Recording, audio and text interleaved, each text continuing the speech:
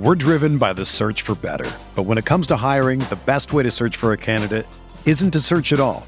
Don't search, match with Indeed. Indeed is your matching and hiring platform with over 350 million global monthly visitors, according to Indeed data, and a matching engine that helps you find quality candidates fast. Ditch the busy work. Use Indeed for scheduling, screening, and messaging so you can connect with candidates faster. Leveraging over 140 million qualifications and preferences every day, Indeed's matching engine is constantly learning from your preferences, so the more you use Indeed, the better it gets. Join more than 3.5 million businesses worldwide that use Indeed to hire great talent fast. And listeners of this show will get a $75 sponsored job credit to get your jobs more visibility at Indeed.com/Blue Wire. Just go to Indeed.com/Blue Wire right now and support our show by saying that you heard about Indeed on this podcast. That's Indeed.com/Blue Wire. Terms and conditions apply. Need to hire? You need Indeed.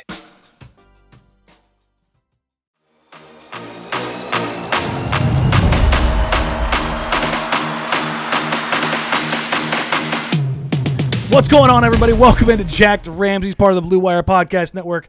I am your co-host, Danny Marang, joined as always by Brandon Sprague. What up, everybody? What's going on? All right, Sprague. Summer League, for all intensive purposes, God, I said that, I hate that commercial, is basically over. Their Blazers are going to get one, here you go, have one more game kind of a situation. We'll get into the mailbag part of this here shortly, but grand scheme, 30,000-foot takeaways from Summer League.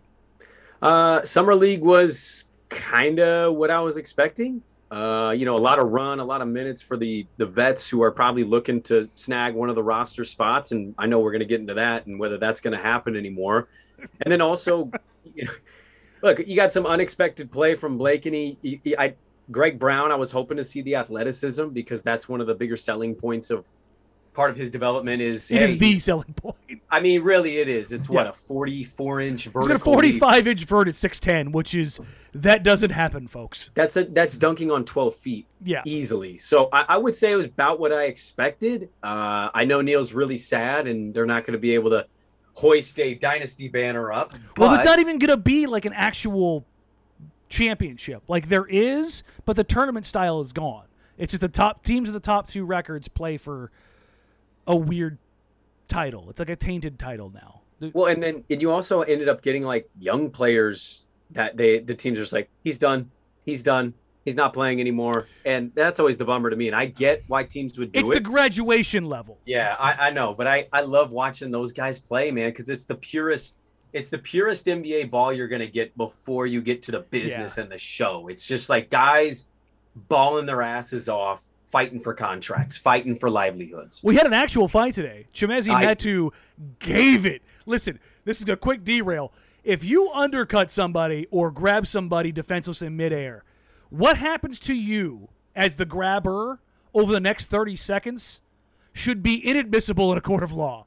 Yeah. If somebody hauls off and knocks you the blank out, you had that one coming, homie.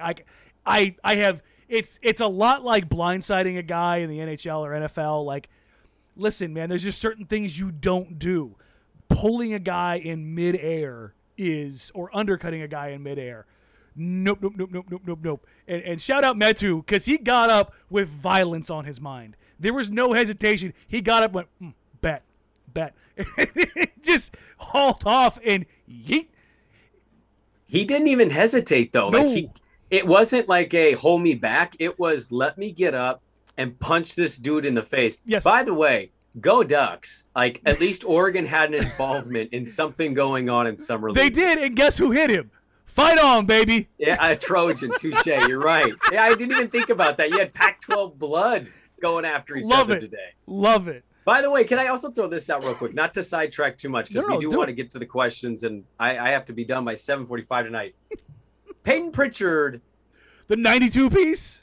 Well, I mean, wasn't it weird? Didn't we hear from the Celtics that he was shutting it down? He was shutting it down due to personal reasons, and then like a week later, he's at my alma mater playing in a pro-am, scoring 92 points, 57 today. Like, only 57?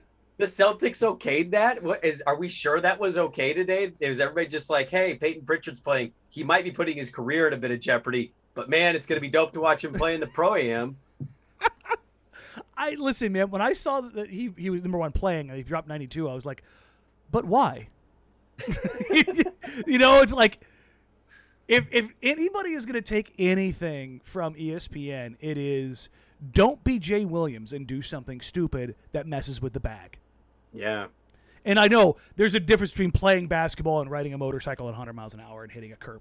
I understand the differences. But you don't fumble the bag. You don't do that. Like,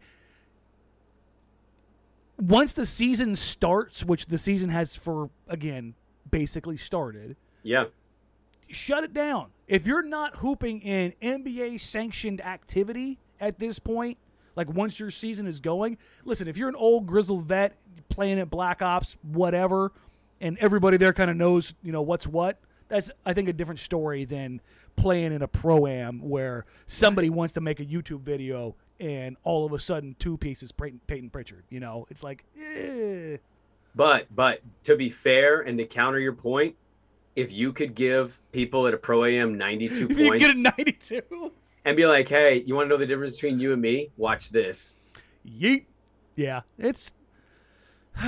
Kobe did it. KD's done it. They do it every year in the Drew League. But those Drew League runs were during a labor lockout. True.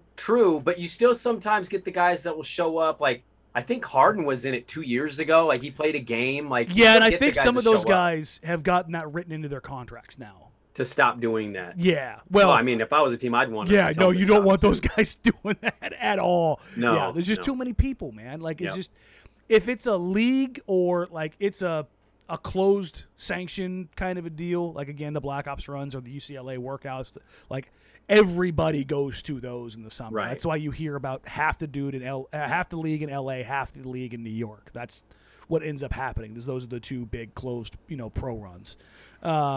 But overall, Summer League. I want to hit this real quick before we get into it.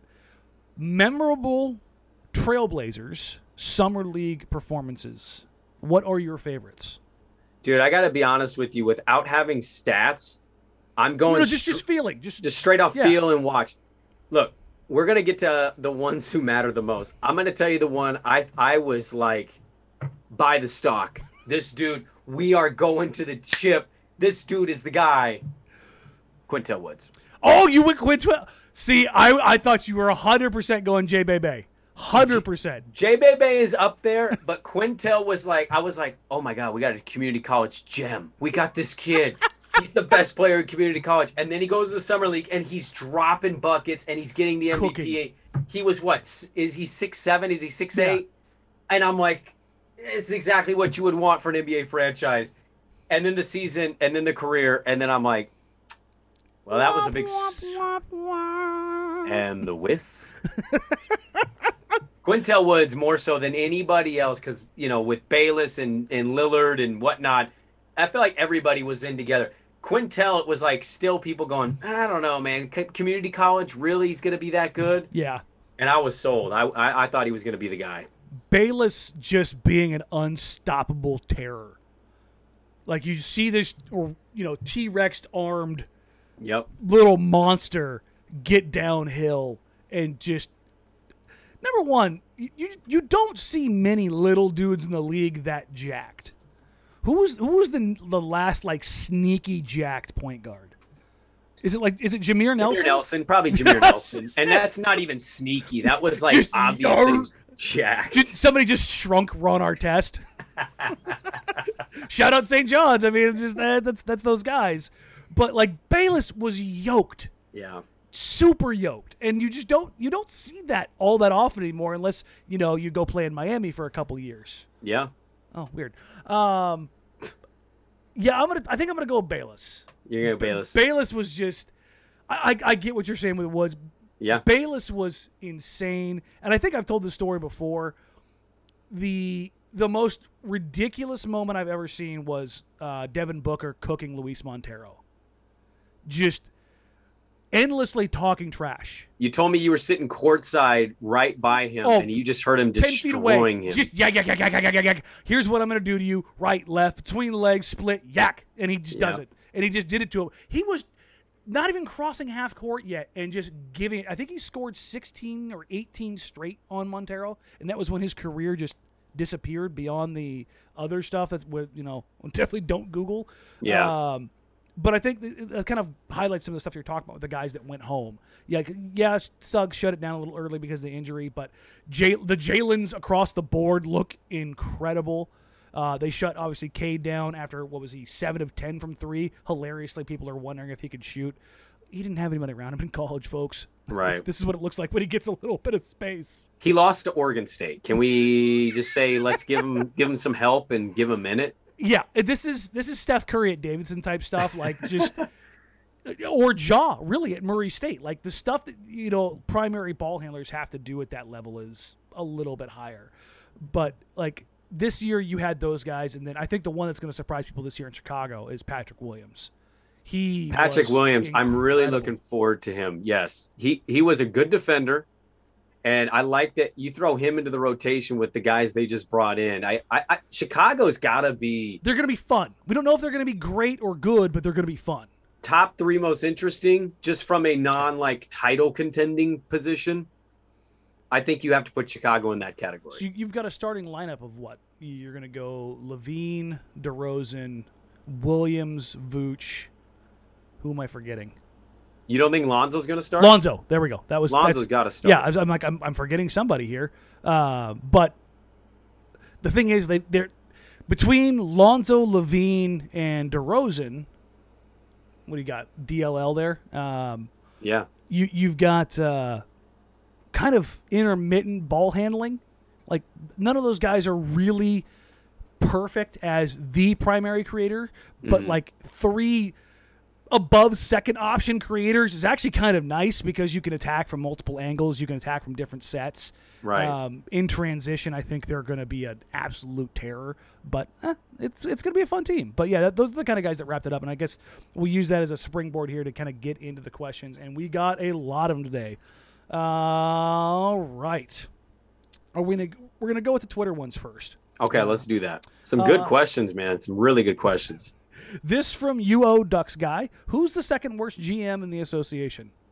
I love this question. Okay, we debated this a little pre-pod. Mm-hmm. Now, I think Danny and I both kind of agree. The easy slam dunk response to this one is the Minnesota Timberwolves and the Orlando Magic. Yeah. But I think we have to take them out of this category specifically to say, okay, they're just so awful. And by the way, Orlando at least took Suggs, but they're so awful. Yeah. It's not fair. And the T-Wolves are, I mean, Gerson Rosas is still newer there. So let's see if he can get out of the ineptitude that has just been left in its terrible, terrible wake. So outside of those teams, who's done the worst job over the last few years? The last few years, man, I think this is you have to go playoff teams here. Don't you? Do you just go bottom feeder teams? Like, is it going to be that simple for you? Because I'll give you one that wasn't a playoff team, but they weren't necessarily the worst. I really think the pressure cooker's got to be in New Orleans right now with Langdon and Griffin. They didn't do the asset. The Zion pressure is real. The Zion pressure is real, man. If they suck this year, and by the way, they're in my top 3 most interesting teams too. I got Chicago, Charlotte, and New Orleans. I'm all like fascinated. Those are league pass teams. Absolutely. Yeah. But Willie Green, okay, you got Mike D'Antoni to come on as an advisor. You still have Ingram. You have him with Zion. You made that weird Devontae Graham deal that not everybody understands. I don't know. I'm you not moved off the Steven worst. Adams. You got Jonas. I just don't know where they're going. I don't know what their direction is as a team. And I think Zion is absolutely one of those players that it wouldn't shock me if he didn't sign his rookie extension like most players do. Ooh, spicy. He wants to go to New York. He basically said it last year, and he knew he shouldn't have said that. Yeah. And the thing is, like, how is that really going to work? It's just – I feel like if that does happen, the league is going to step in because New Orleans losing their last 2 superstars like that. Oh, yeah. I mean, the would league be- gave him a solid. Yeah, it's just Chris Paul, then AD, and then Zion. I think the league might have to look at them like quite literally moving the franchise. I mean, because they can't keep guys there. New Orleans shouldn't have a basketball team, if we're being honest. And it sucks because of Katrina and everything, and how that community kind of rallied around it. But let's be honest, it's a football city. Well, yeah, it's at LSU, the Saints. Like, people care far more about what those teams are doing. I'm with you in that sense of, like, maybe the league should step in and not allow something like that to happen. But I can't help but think that is an absolute possibility that is looming for them. And so for that, 100%. It's not a possibility. It is looming for them. Like, that's you can say that with authority. Like, there's real noise there. So, in that vein, you're almost making me reconsider. well, because obviously the bad teams are bad teams for reasons, and a lot of bad teams have restarting, so it's still so young to really classify a bad team GM and say, like in Chicago, am I going Arturis? Am I going and say? I think Arturis has done a good job, to be honest. I do too, and I know, but a lot of this is going to be based on wins and losses, not necessarily what you like on paper, right? Even then, I don't know if it necessarily is, because they've been so bleeping cheap. Yeah. The Reinsdorf family has been a nightmare with that franchise, and this just shows that they're willing to pay to play the game. And maybe that, in the future does them some favors. Some guys are willing to come because they know that not playing for the, cheap Jerry Reinsdorf. I think that's kind of what they're trying to do here. Along with getting some excitement around the franchise again, I think that's part of what they're doing. So, by the way, is it a coincidence that the Pelicans lose Anthony Davis and Cleveland lose LeBron, and they happen to get the number 1 picks like the next year? Yeah, weird how that happened. So it's so odd how those, it just falls right in their Hilariously, Neil Olshey is the one who traded the first-round pick to the Cavs. So, but I'm actually not going to bust Neil. I'm not going to bust Neil for that. That's actually Donald Sterling. Sterling actually was being cheap and needed to get off a deal, and that's how they got off the deal, and it didn't have the protections necessary. Oops. Who's the second worst GM for you? I don't want to go with Griff because I think it's an untenable situation that he had to take over, but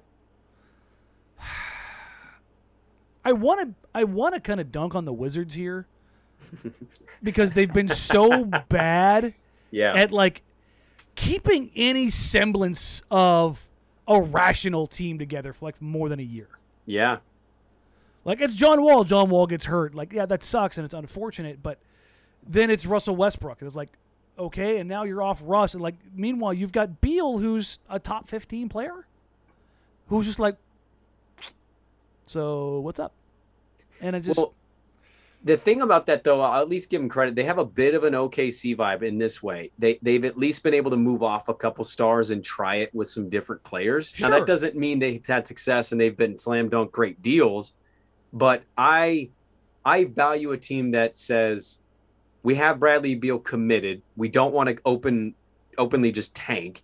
So how can we make this better? They haven't been the greatest moves. Again, you went Westbrook, you've gone Wall, but I mean, at least they've tried a couple variations. That's my biggest thing. They've missed pretty bad on some draft picks too. Yeah, they have. So yeah, that's a long way to talk about the second worst GM in the league, but yeah. And here's the thing: as much as I beat the living hell out of Neil, I don't think he's like one of the 5 worst GMs in the league. I don't. No. I think there's criticism of the general manager does not mean we're telling you he's the worst. No.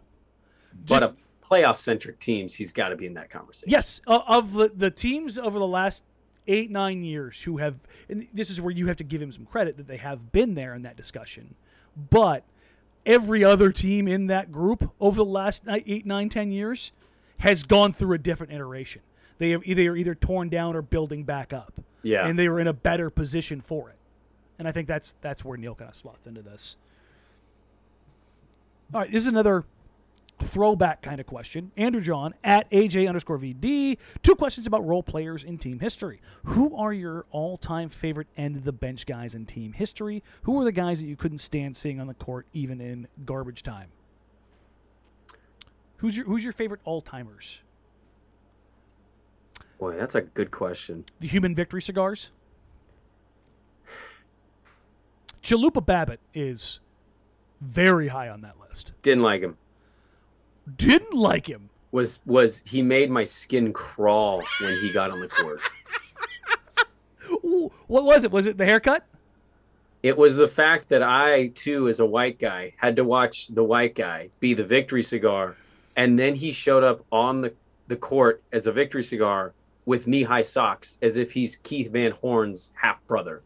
That the whole mental image just bothers me. You know he's like 13th all-time in three-point percentage? You know what? He was just broken in Portland, and he found a nice career through. Honestly, if he plays in today's NBA, he's probably making $70 million. He's probably getting talk a about Joe Luke Harris Babbitt making $70 million. He's getting Norm Powell money. He's getting 18 a year. He's getting like near Joe Harris money. Come on. That's crazy, right? Dude. Like that's insane to think about. I'm not ready to go there. Anyways, I don't know where he is, but he is No, absolutely. come on, give it to me. No, I just see somebody that really bothered me. I also don't. I'm not one that like. I need to have a good story to care about the guy that comes in to hit the three for chalupas or as the cigar, because I just don't normally give a crap. And we always, in Portland, as much as any other city in the league, I think, we sometimes go a little too hard in on the role guy who doesn't really bring actual meaningful value. Or the flip side, the guy who shows the smallest bit of promise, but the coach is just holding him back. Oh my God! I think I like that guy even more. The guy that everybody's like, he just needs more burn. He just needs more burn, and it's like, that's not the issue, guys. The perfect guy in this sense, and I'm even guilty of it. Victor Claver. I loved Victor. Victor's not bad. 6'10", jump shot looks like it was gifted by Christ himself, but it never went in. It never went in. It looked good every damn time it left his hand. Why? Why does it look so pretty? Him and Martell Webster, just these beautiful jump shots that never. And Vic, by every account of any person I've ever interacted with who coached, played around Vic, like the nicest dude on the face of the planet. And it just did not work. Did not work. So are we going like Joel Freeland type levels here? Ooh, Freeland's a homie. Freeland's the guy. British Bulldog gets all of the love. And I pissed next to him one time at Henry's. It was great. I ran wired up to the stall right next to him. I'm like, you know what? I'm going to pee next to this dude. And it was me standing next to 6'10" Joel Freeland, and we were just peeing together. And the crazy thing is, he worked himself from like Human Victory cigar to viable NBA player. Actual role player. I'll give you one that obviously became a pretty valuable piece, but in the beginning of it, I liked it. It was Will Barton. Oh God, yeah.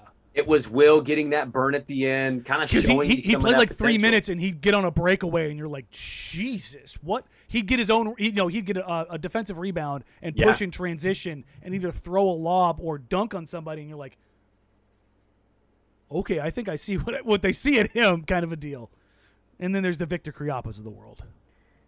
Look, Hassan Jins, Ruben Boomshay. Hey, listen, there are so many good names. John Crotty. I mean, where do you want to? We could go all kinds of avenues with this. So Babbitt's the guy you couldn't stand. I'm trying to think of somebody I couldn't stand. You've got to have somebody that you were just like, I'm not happy he's a Blazer. This is gonna suck. Okay. Zach Collins. Yeah. And it had nothing to do with Zach.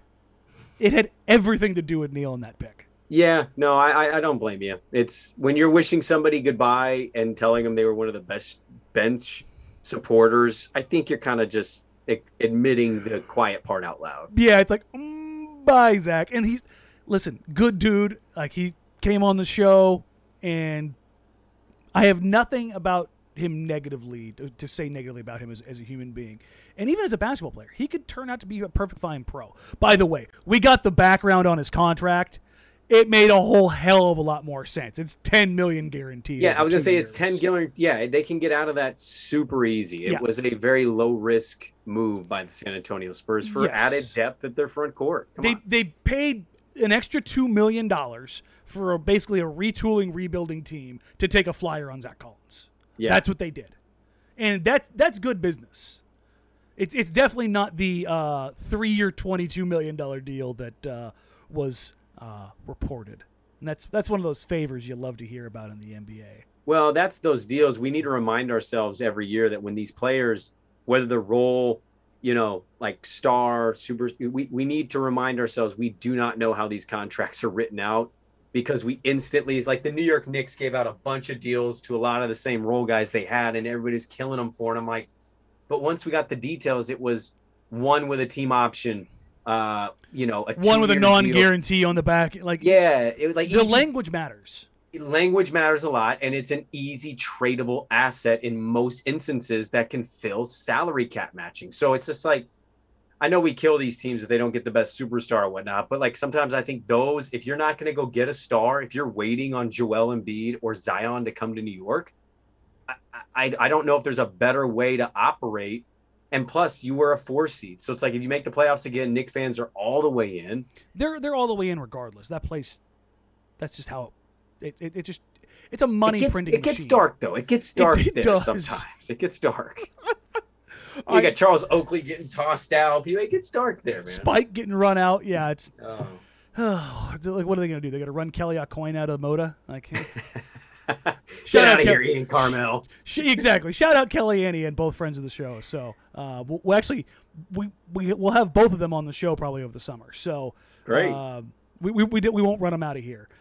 This from Matthew at Reverend Romulus. Where does the GB3 signing leave the team salary wise? Are we likely to see a DJJ trade to cut salary? Do you want me to take the salary question?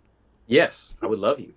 So basically, they did the same thing with Greg Brown as they did with Gary Trent Jr., which is they took money from the TPMLE and they gave the option for the 3rd year. And in doing so, they can get his bird rights, full bird rights, 3 full years, 1, 2, 3. So you can not mini bird, full bird. You can go over the salary cap to sign him. Greg gets a little bit of extra money, but I believe the way it's structured, his first year salary is gonna be under $1 million, which actually saves the Blazers a little bit more cap space. I think it keeps them just under. If I did my math, I think that puts them at like. I think I calculated his deal at like 1.4 originally, and the vet min is 1.6.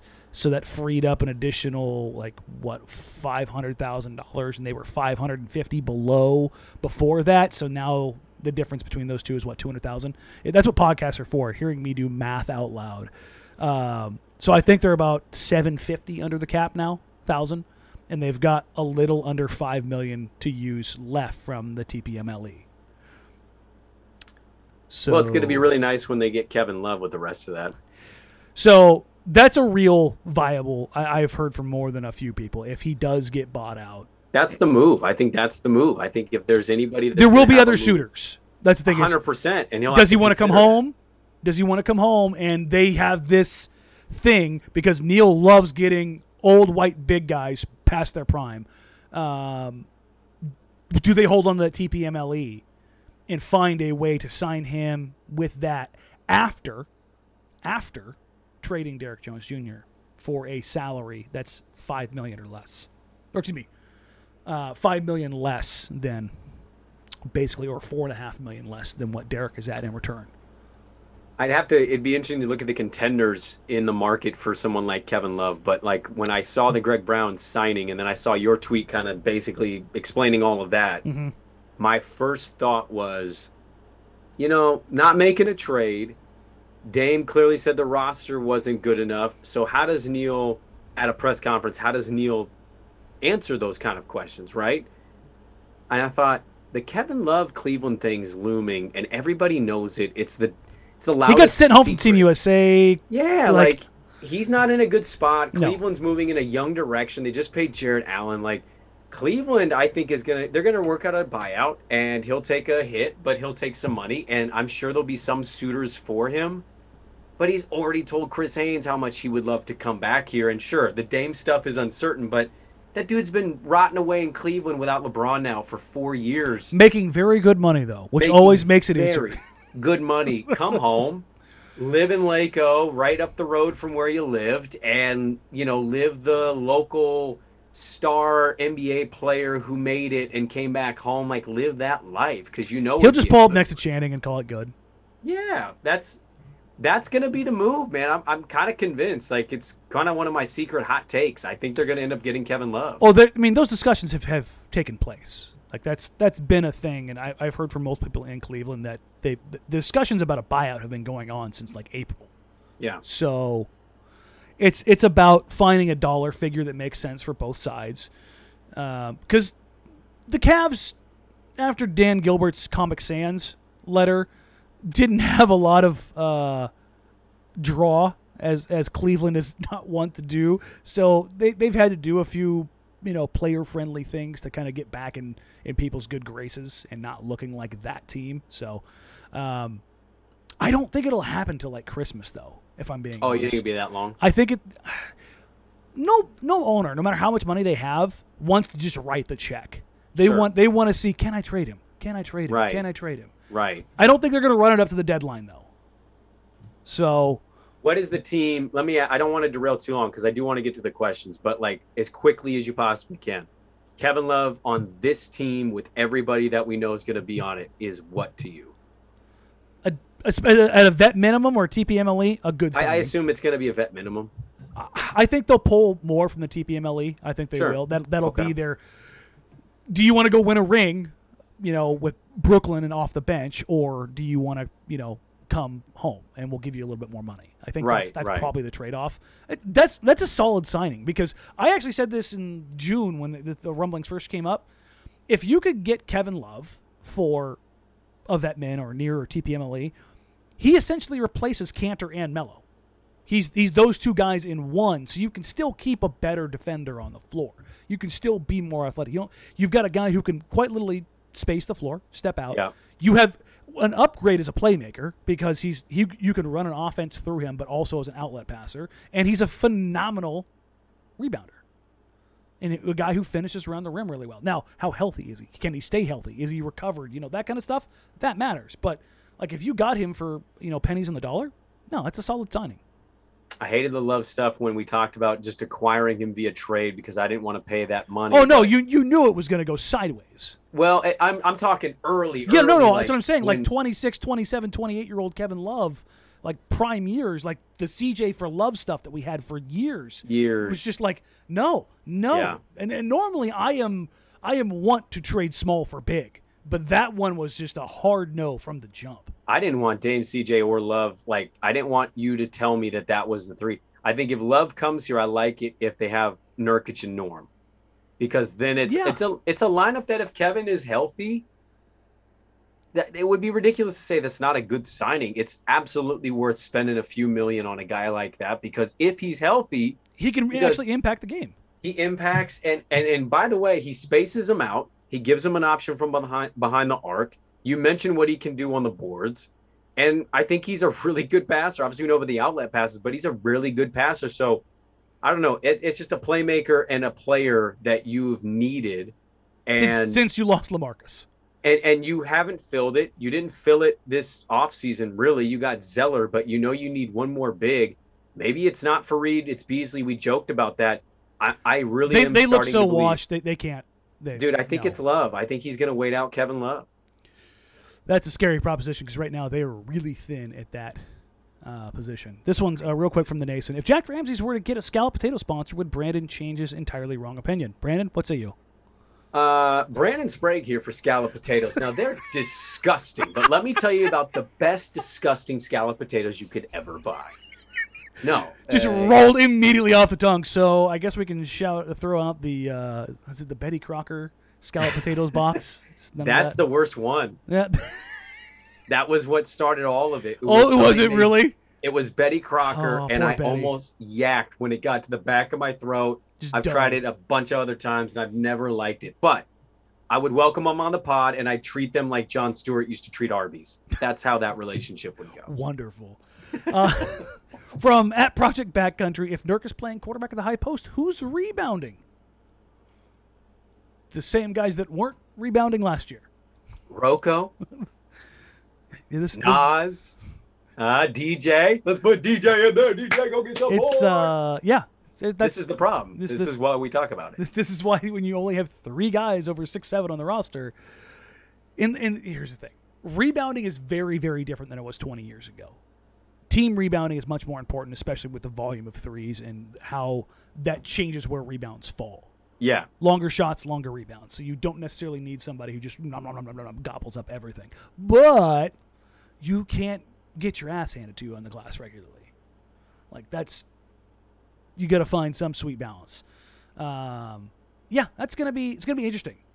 They're definitely gonna be not as good on the offensive glass without Cantor, and I think that's gonna pop its ugly head up a couple times this season. I think. Sorry for interrupting. I was just gonna say, like, to add to that, we are gonna notice that right away, and people are gonna tweet about it, and I'm gonna be sitting there going, "Yeah, I mean, obviously, we lost maybe the best offensive rebounder in the league, and we replaced him with Cody Zeller." Yeah. Cantor has the second highest finishing rate in the NBA.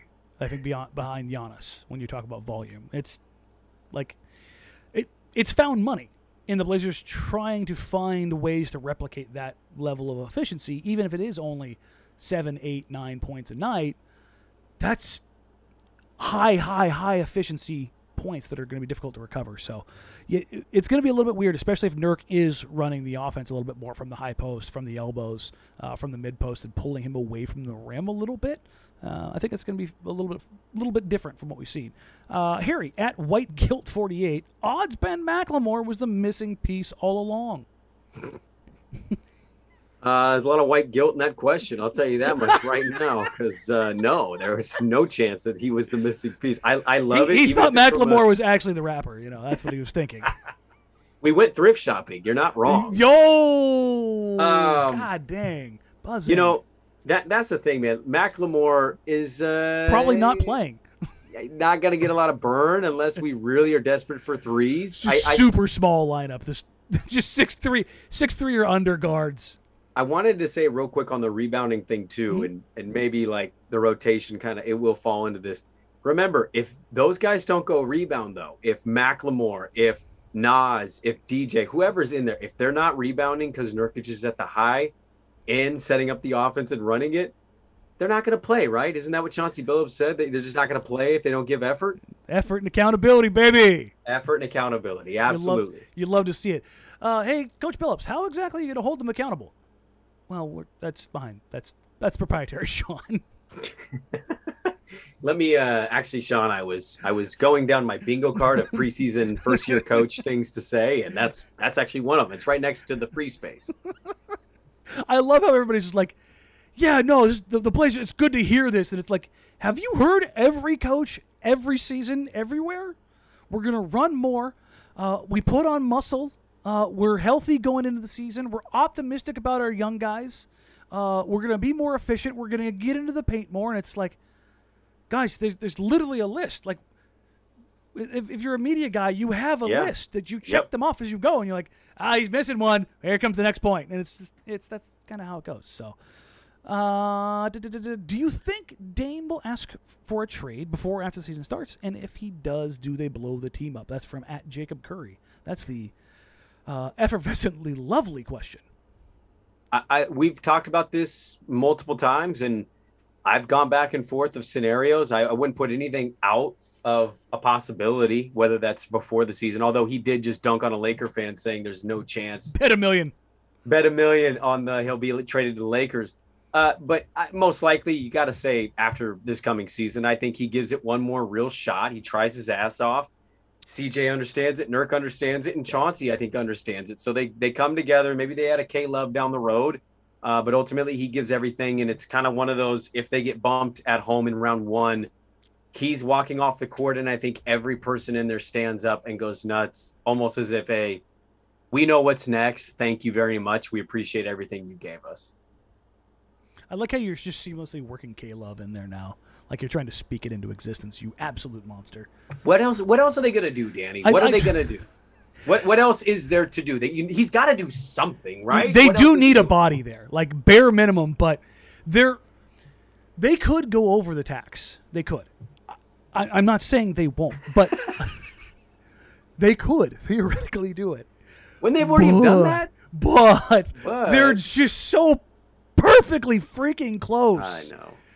Like was it 2 years ago? They were a Yusuf Nurkic bonus away from triggering the cap, and they were puckering.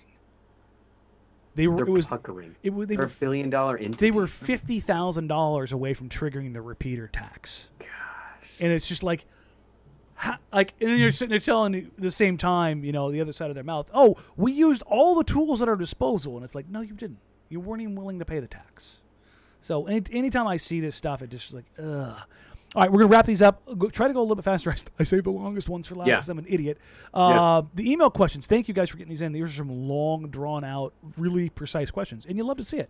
From Quentin Smith, is it plausible that Portland could trade Derek Jones Jr., a second-round pick, to OKC for Derek Favors? The rationality behind it. Portland gets a solid backup big and a player that's actually over 6'7". Bonus points to Quentin. OKC gets a young guy and another pick at their disposal. If not, who are some guys we can get returned for Derek Jones Jr.? Go Blazers. So I would. It's a good question. That's probably not bad. Yeah. It kind of fits the timeline of both teams. I think OKC has kind of become like this temporary recovery center for veteran players who are actually still good. Like, okay, I'm going to go chill here for a bit until somebody decides to pony up, and they're just going to they're just working as a middleman. I think they've become a rehab facility, to be honest with you. Yeah. I think they let these stars and borderline stars and borderline rotate. I think they take them because they get draft assets out of this. They've signed Shea to the extension where he could earn 178 to 200 million. And let me tell you, he's going to fall in the 200 million because he's getting an all NBA nod here pretty soon. Dude, he's damn close to earning that. No doubt about it. But I think they have a clear cut plan. So I actually think that's a really good trade scenario for both sides. For both sides, it makes a ton of sense because you need a guy like Derek Favors, and OKC would more than willing be able to take on DJ. And then if it didn't work out, they're just like, well, your contract's expired. Good luck, that's the thing is they can help. They can use that in another deal on the same day kind of a situation. And they'll probably end up getting a first-round pick after we give them DJ. And a second-round pick, yeah. That's what Sam Presti does. He's got one of those boxes that just turns it into goodness. This was Sam White. I've grown up in the Amity-McMinnville area most of my life. I've been a Blazers fan for years. With that being said, I do have to agree with Chauncey and want to be more efficient from the three-point line and use Nurk more. We're going to take this point by point. I don't think anybody is arguing against being more efficient or even using Nurk more. Are you against either of those things? No. So my pushback is not that Chauncey said we're going to be more efficient. It's he very much sounded like Brian Shaw. Oh, we're going to cut down those threes. We're basically we're going to play how we played in my era a little bit, and Chauncey's part of that same era. The Blazers are as effective a team as they are because they get up 43s a game. They would take more if they could because it makes sense for them because they have three. They had four. Actually, they have four now. They had five last year when you have Melo in there. Phenomenal three-point shooters.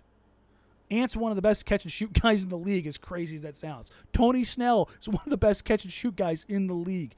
Dame and CJ, two of the best shot-creating three-point shooters in the league. Norm Powell, one of the best corner three-point shooters in the league.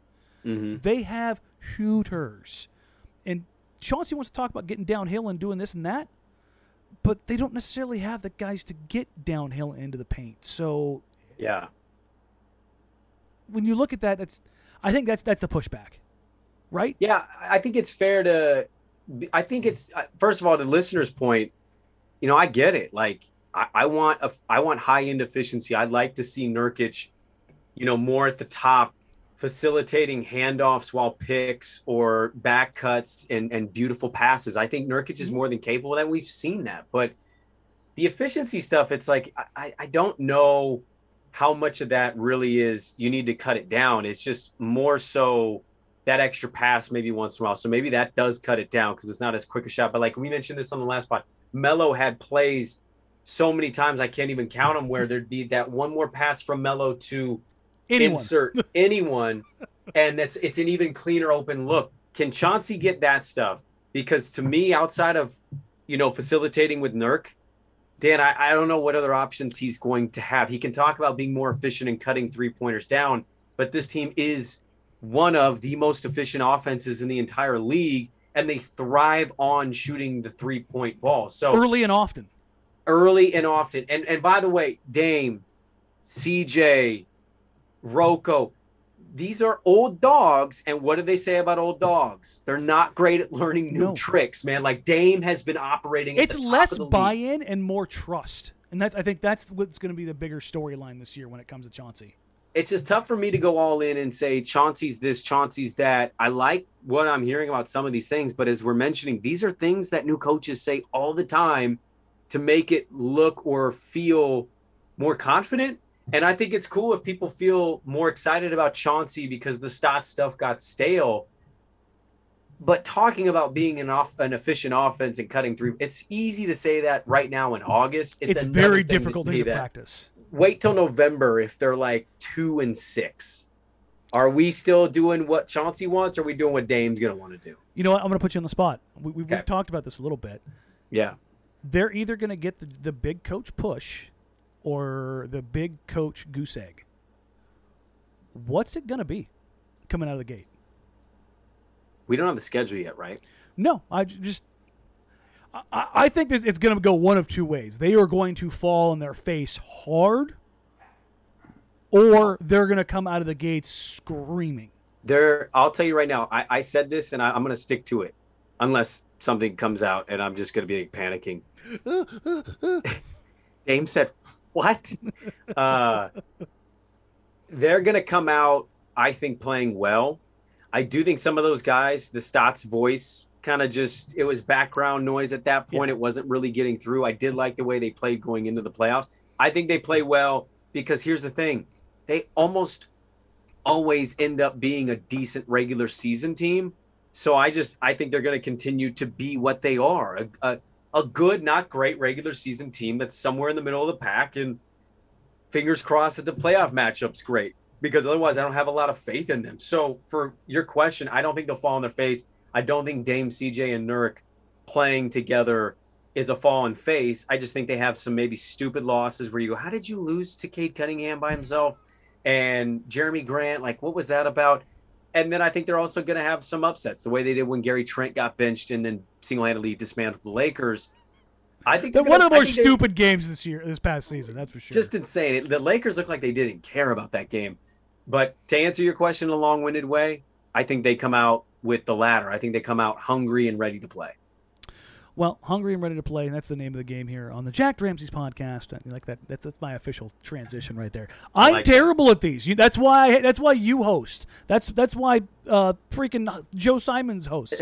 Every time I have to do something like that, and I try to do some corny bit that both you guys seemingly do just with unbelievable ease, it's always a disaster. So what do you think then? Which one are you picking? Because you sound like look, I'm a listener because I'm here with you, but I'm gonna tell you right now, as a listener with the other listeners, you sound like somebody that thinks they're falling on their face.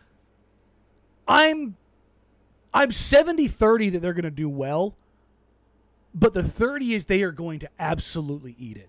Like, just, oh boy, the Dame dark clouds looming over everything. Everybody's just like, nah, man, I'm not about that. I got my money. Then you need to fire Neil as soon as that happens. But I mean, we know that's a different topic. So again, 70% of me says they're going to come out and do it, but that'll change once I see the schedule too. We'll see how quick before we get a chant in the Moda Center this year, assuming we have full capacity for Dame. No. Like, are we going to get a anti-anybody chant in the crowd this year? I think you're gonna get an Olshey sucks. I think that'll happen. Is he sitting courtside with like Burt Cold and Chris McGowan? One can hope. Boy, that's gonna be really awkward. Let's say if we get to around the trade deadline and things start to get loud around Damian Lillard, Yeah. I think you could hear that.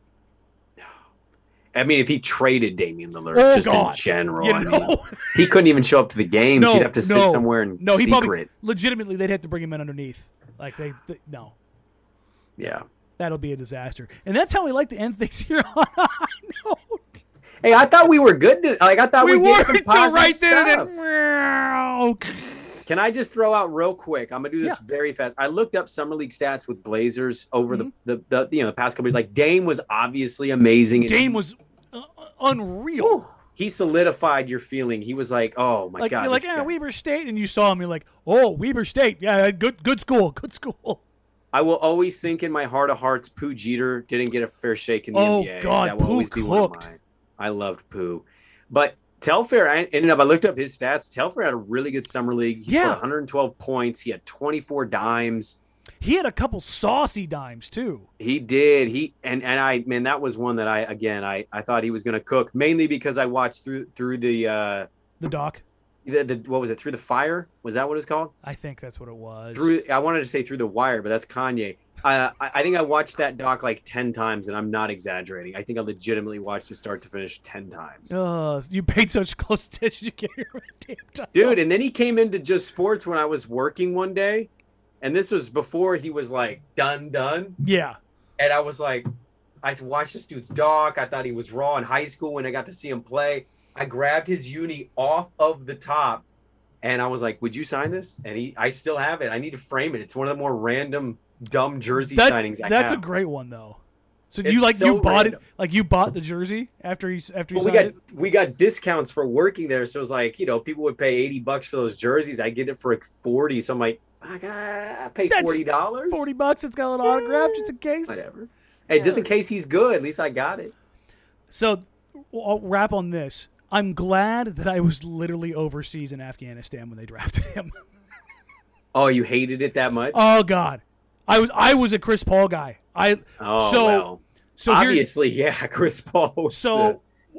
Armed Forces Network, we got a lot. Like when we would watch basketball overseas, we got a lot of ACC basketball. Yeah, and so I got to watch Chris Paul in that class, kind of coming up, and I was like, I like this kid. I like this kid a lot. So. I'll tell you, I was a big ACC fan because I grew up like with UNC, so I always liked Tar Heels. Yeah. That's a dude that you would watch him, and he had some dirty ass plays, but man, I would watch since him. The jump. That dude is the real deal, Holyfield. But yeah, that was you could have had D. Will or Chris Paul, situation, but they took Telfair the year before. And they eliminated themselves. Yeah. And then they said, let's team up Martell with Sebastian. God. Back-to-back bad high school picks, man. Yeah, those high school picks came back to bite them. All right, let's get you out of here because we want to get you off the clock. Sprague, let them know where they can find you and what you got coming up, buddy. All right, busy week. This is actually the last week of work for me because I'm flying to Hawaii a week from today. Everybody's going to Hawaii. God dang. I know. I saw Simons is still there. Happy birthday, Joe Simons. Enjoy Hawaii. Hey, happy birthday. So I'll be out. So this is going to be a big week on the pod. Catch all our stuff. We got stuff coming up this week. And send all your questions to the Gmail account as well.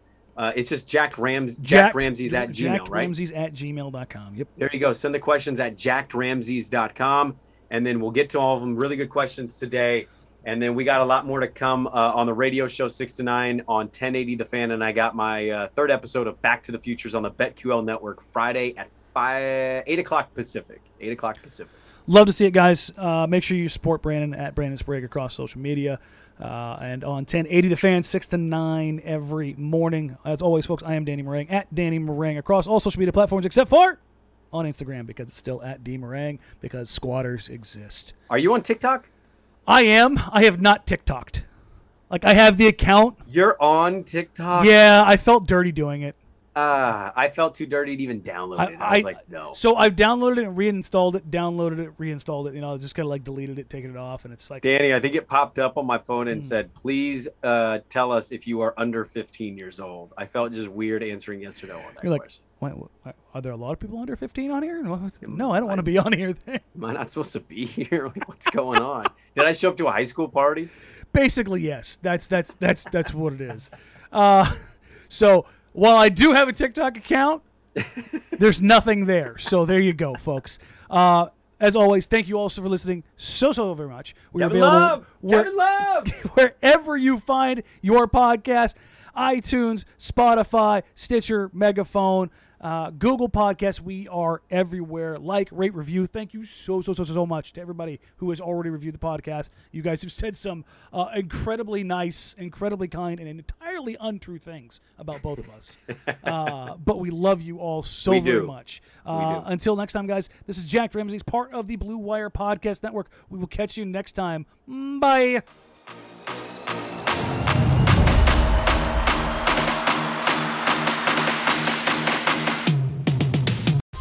Whether you're a world-class athlete or a podcaster like me, we all understand the importance of mental and physical well-being and proper recovery for top-notch performance. That's why I'm excited that Unified Healing is sponsoring this podcast. Unified Healing is a new and super innovative global network of wellness centers powered by Energy Enhancement System, or EE System. If you haven't heard of the EE System, you'll want to listen up. This technology promotes wellness, deep relaxation, purification, and rejuvenation.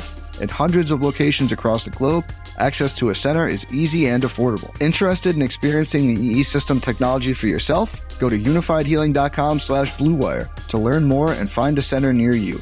That's unifydhealing.com/bluewire. No material or testimonials on the Unified Healing website are intended to be viewed as medical advice or a substitute for professional medical advice, diagnosis, or treatment. Always seek the advice of your physician or other qualified healthcare provider with any questions you may have regarding a medical condition or treatment and before undertaking a new healthcare regimen, including EE System.